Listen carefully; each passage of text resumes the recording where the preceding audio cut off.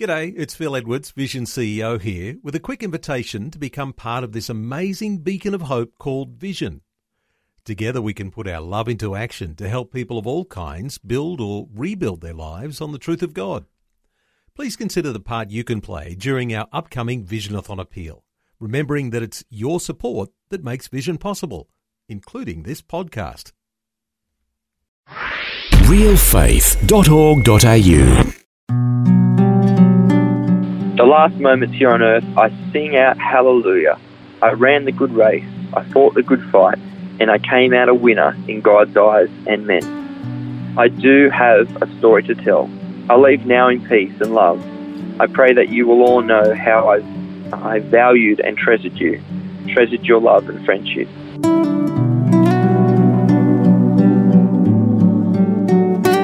Welcome to Real Faith. Conversations about the impact faith has on our lives and the challenges we go through, helping us today and giving us hope for tomorrow.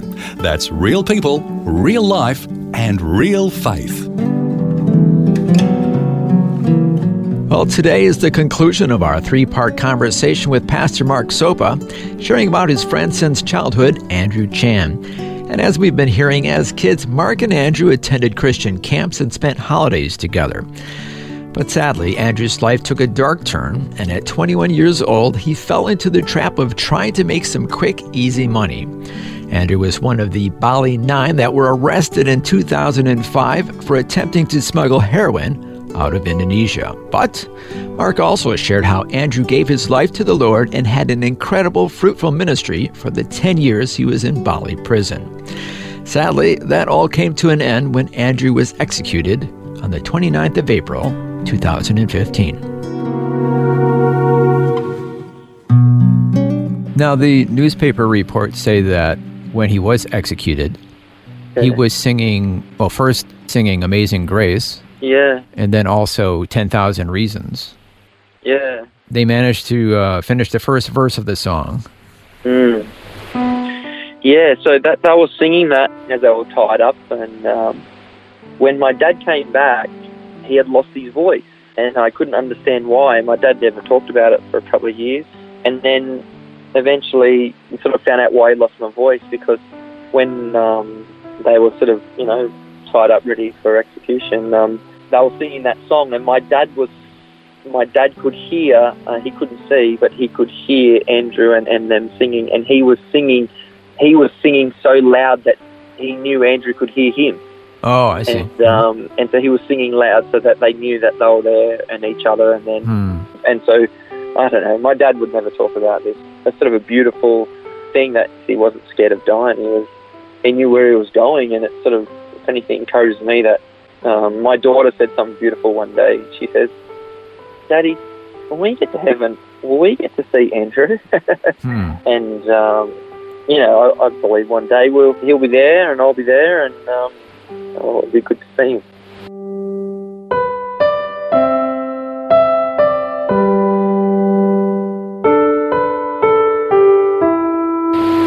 So sadly, Andrew was executed on the 29th of April, 2015 by a firing squad on that execution island in Indonesia. And then a while later was the funeral back here in Australia. Yeah. And Andrew asked you to read the eulogy that he had written. How did that come about? Well, we were previously talking that a pastor was able to be with him at the end, and it was talk that maybe I would be there or whatever, but it was obviously best that my dad was there. And he sort of asked me to do that, and which I was more than happy to do, and that's sort of how it came about, yeah. Now, would you like to read the final part of that eulogy just to kind of let our listeners know what was on Andrew's mind in his final moments? This is what he wanted to leave the world knowing about him. Yeah, I'll read it here. It is. It says, "Treat each day as a diamond, for each day is valuable as you can never buy it back. Learn to use it doing things you love. Spend it with the people you care for most, because we just never know when we say goodbye." And then it continued on. It says, "The last moments here on earth, I sing out hallelujah. I ran the good race. I fought the good fight, and I came out a winner in God's eyes and men. I do have a story to tell, and that story is determined by you all and how you witnessed me. Ask yourself, what did I leave with you? That will determine my legacy. I leave now in peace and love. I pray that you will all know how I valued and treasured your love and friendship. As you all leave here today, who will you witness to today? Love, Andrew Chan. Wow. In his final moments, he's concerned about others sharing their faith. Yeah. But that's who he became. Yeah.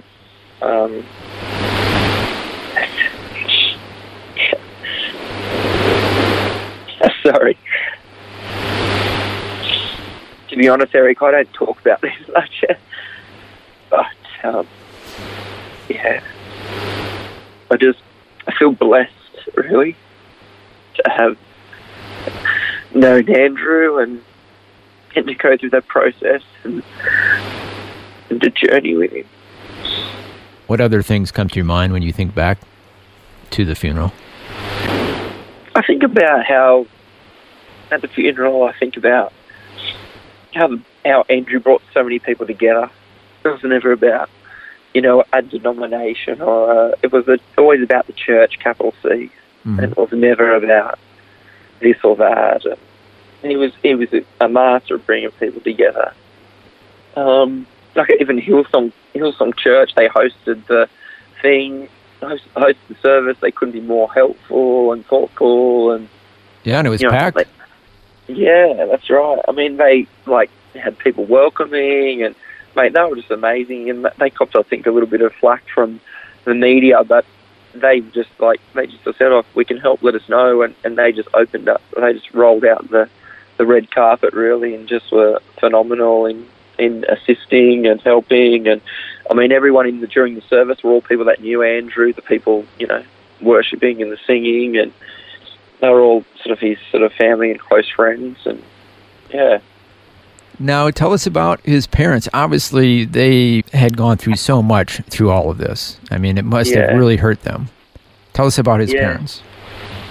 Kel and Helen are amazing people, hard workers. Did what they thought, they could do for their kids, was work and provide for them and, keep a roof over their head and that sort of stuff. But the pain and anguish a parent goes through having young kids myself now, I don't think we can ever comprehend that. I can remember on the night that he was executed, my mum and myself were actually with the Chans and we're at their house. And I can still remember just the cries and the weeping, just a parent that's just lost a son, and you can't fathom that loss. But one thing that Andrew, always wanted before, what's one thing I can do for you? He goes, he always wanted his parents to come to faith, and come to know Jesus, and that happened for a number of circumstances, but eventually they came to faith, and they're part of a Christian church, a Chinese church, and very much been included in the body of body of Christ, which brought a lot of joy to Andrew, and it was such a blessing for him to know that when he was, at his final moments. Wow, that's fantastic. Anything else about his legacy that you'd want to share with us today? Yeah, I'm not 100% sure exactly, what to share about his legacy other than that, live each day as your last. And I think whatever you have, use it. And that's what Andrew did. He was limited in some capacities, but yet he impacted so many people just from the person that he was. And, and I think he was always willing to put himself out there. But I genuinely, I think the main thing, is just when you love people, you can change the world. And when you love people with Jesus at the centre, it impacts eternity, So that's sort of what I I remember him as a more a brother than probably anything. And yeah. So finally, anything else you'd like to share, Mark, about the lives that Andrew has touched?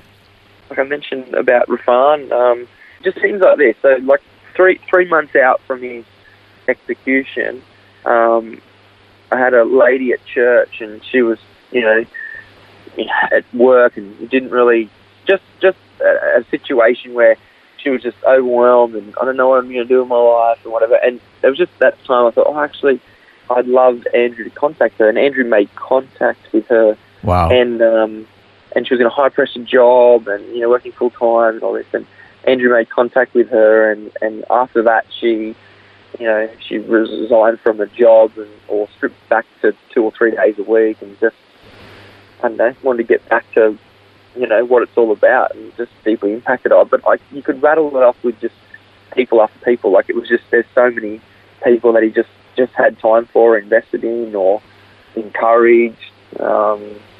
It's hard to sort of put it down to sort of one individual or person.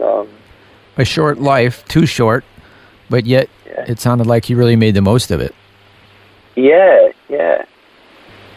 He did make the most of it, and that's sort of what, he fits so much in such a short life. And it sounds like his legacy will continue for years and years to come, and only in heaven will he really know the lives that he touched. Yeah, I mean... Well, he knows already.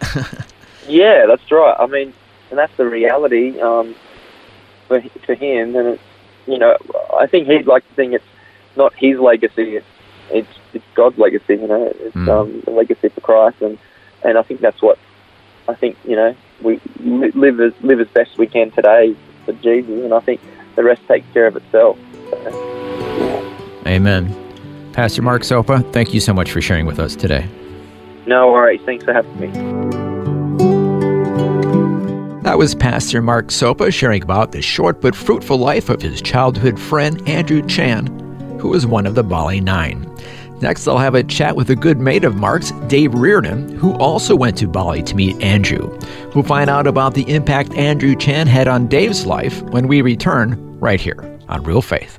Looking for resources to grow your faith? Check out Vision Christian Store with books, movies, audio CDs, DVD resources and more. Plus, free delivery on orders over $50. See visionstore.org.au. You're listening to Real Faith, conversations with real people about how God works in their lives. If you want to know more about integrating faith into your life, our website is realfaith.org.au. That's realfaith.org.au. Just go to the website and you'll find helpful articles about the impact faith can have on your life. And you can listen to past programs about the impact faith has had on others. Once again, that's realfaith.org.au. Welcome back. I'm Eric Scatabo, and today we have the conclusion of our 3-part series focusing on the short but fruitful life of Andrew Chan, who was one of the Bali Nine, and sadly, he was executed in April of 2015. Before the break, Andrew's childhood friend Mark Sopa shared about the funeral. Now Mark's friend Dave Reardon tells about how he came to know Andrew as well. Joining us on the telephone from the east side of Melbourne is a former journalist who has now gone into ministry. Dave Reardon, welcome to the program. G'day, Eric. Thanks for that. Glad to have you with us, and you're a good friend of Mark Sopa. Yes.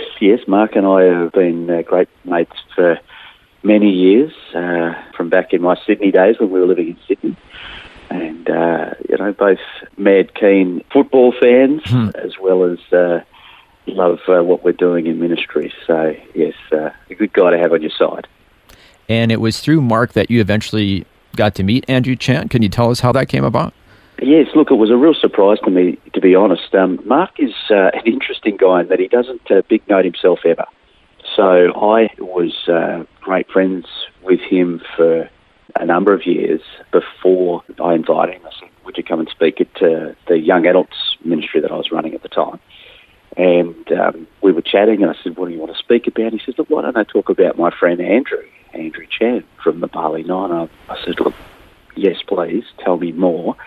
You didn't know that he even knew Andrew, is that right? He just didn't make a big deal of it. He was, I'll tell you this because he won't tell you himself, but under his own steam, out of his own pocket, was flying up to Bali every few months, every holiday available, was going there to support him. So sort of when I found out about this, I said, look, you got to tell us more. And it was on that night he came, he shared, and I was really touched, just as Mark shared his close relationship, friendship, and the way that he and Mark's brother had been able to really influence Andrew to become the great man that he became. And I said to Mark, look, can we get in touch with Andrew and let's see if it'll be okay. I just really strongly felt that I wanted to get up there and talk to him myself.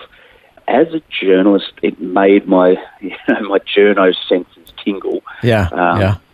But I think as a Christian, I just wanted to see firsthand this hard, angry, violent young guy that's the story we knew. I wanted to see a life transformed. And so that was actually my driving force, my motivation, was to get up there. Now, I shared it with my best mate, Dave, and he said, I want to come as well. And so the three of us went up there, Mark, Dave and Dave, and we flew in, and it was as quick as that. We were there quick. I can't exactly remember how long it was, but within a month or two. We were up there, and after going through all the processing and everything, we were sitting on a dirt floor in Caribbean Prison across from Andrew, and he just began to tell us our story. But he welcomed us. It was amazing. He was like an old friend. There was an affinity, a brotherhood of us, these young-ish ministers from Australia, just connecting almost instantly with this affable, lovable, lively young guy who his eyes were, just alive with God. He knew he had a job to do. I mean, he wanted to get out of prison, of course. Yeah. But what a lesson in life that this is, right? He wasn't waiting for things to get perfect before he got about his father's business. He was changing the prison from the inside out. How is he doing that? Oh, remarkable. In prison, it's a completely different prison system, of course, but you've got to pay for your own food. They don't supply food. They might give you a cup of rice every couple of days. But so he and Asakamaran, the other high-profile guy who was also executed, the two of them, they were finding ways to fundraise for other prisons. So they were fundraising to buy food for other prisoners who were disabled or had no one there to bring them food. Andrew was just sharing his faith with hard guys, hard criminals. He seemed to be able to cross the different faith barriers. So he was working with guys from all different faiths, talking to them about God. He was running the church service there, which was, there's a packed church service. He was just in people's lives. And then, of course, working with the other members of the Bali Nine, some of whom Andrew had actually been the one that recruited them to their criminal activities and their current situation. And I guess in the way that he recruited them to that, he then set about trying to make their lives better, make their lives more comfortable. I don't know if he felt he owed it to them or if he just came out of his big personality that he wanted to do whatever he could within the confines of Caribbean Prison. He wanted to make a difference. So before this, you just knew about Andrew from what you heard on TV about being a convicted drug smuggler, a bad guy.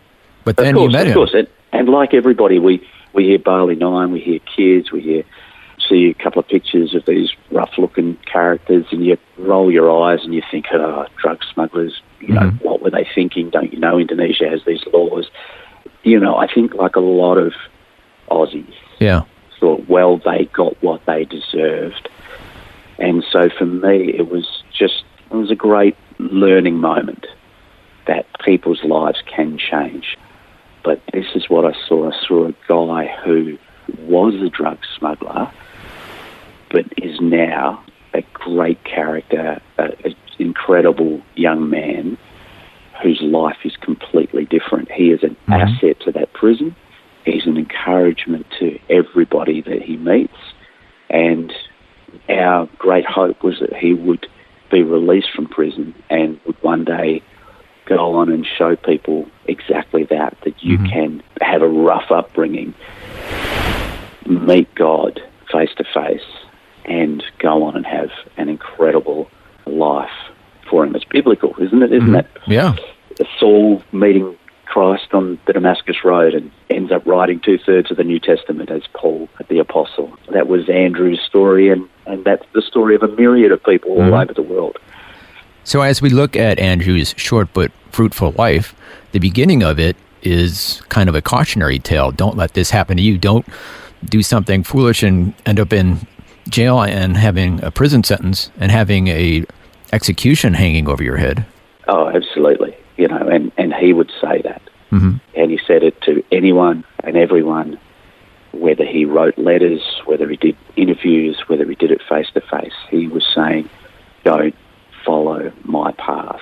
He admitted it. He was open about it. He said, we just went for easy money. We could have done other things. We could have worked hard. We could have studied. But we went for easy money, and look at us now. And so he fessed up to his crimes. He was very open about that, very repentant about that. And I don't think he would ever want anybody to follow his path. Having said that, the thing that I loved about Andrew was that he just got about turning it for good. He said, well, this is my current situation. I'm not going to wallow in despair. I'm going to make the best of this. And from what I saw, the many years he had in prison there, he made the best of it, to the point where the governor of the prison wrote to the Indonesian government saying, please do not kill these young men because they make this prison better. These guys make my job so much easier, and I'm concerned about what will happen if we rip that positive influence out of the prison community. That's a fairly massive endorsement. So he was having a positive influence in the prison, but also, as Mark was sharing with us, he had a positive influence on people outside of the prison, even in Australia, writing letters. Like he wrote a letter to you as well. He did. He wrote the day before he was executed. Wrote me a letter, and it was just very gracious. As he thanked me for praying for him and for supporting him, and for, in my own way, being vocal and encouraging people to, you know, we were signing petitions and we were writing letters and we were trying to get clemency, I guess, for these young men. And in the end, that didn't happen.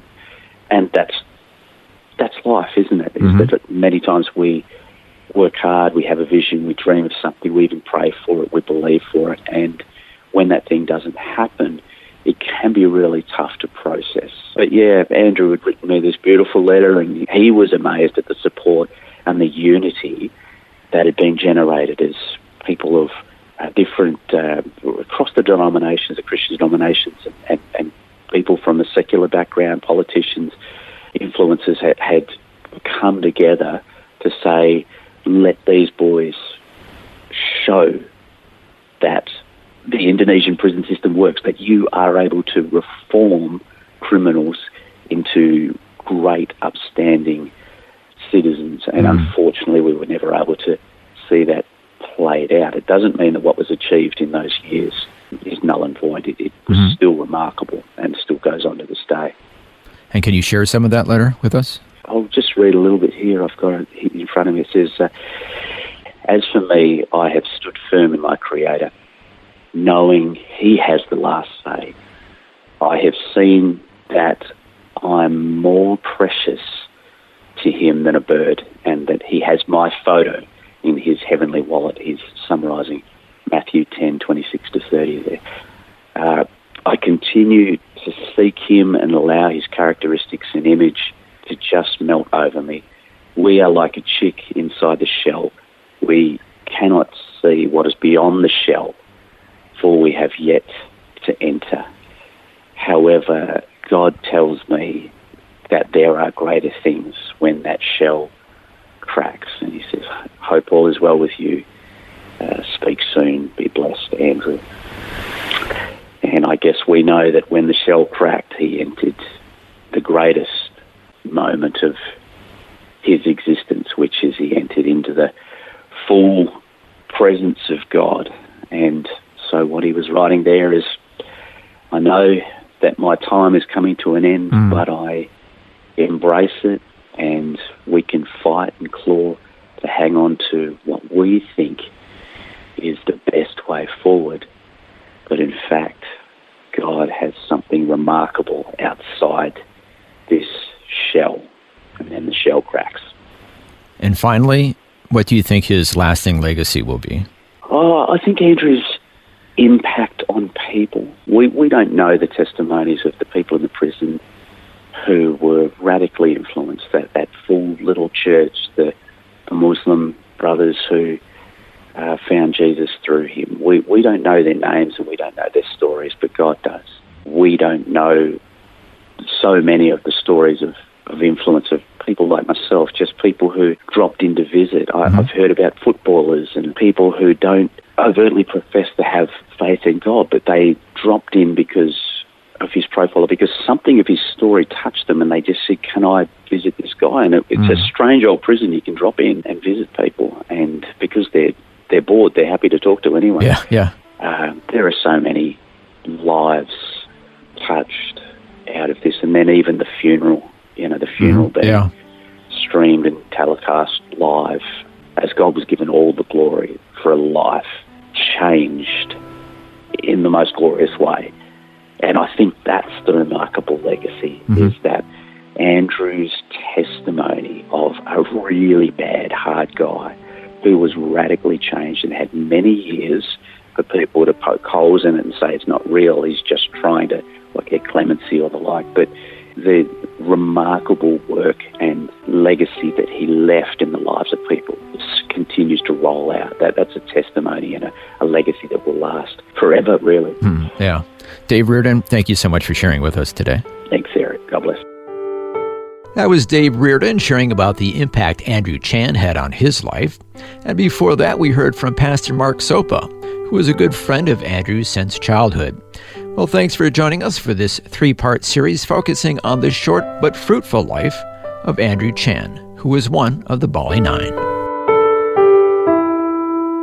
You've been listening to Real Faith, and if you have any questions or comments, you can send us a message through our website, realfaith.org.au. That's realfaith.org.au. Real Faith is a production of Vision Christian Media.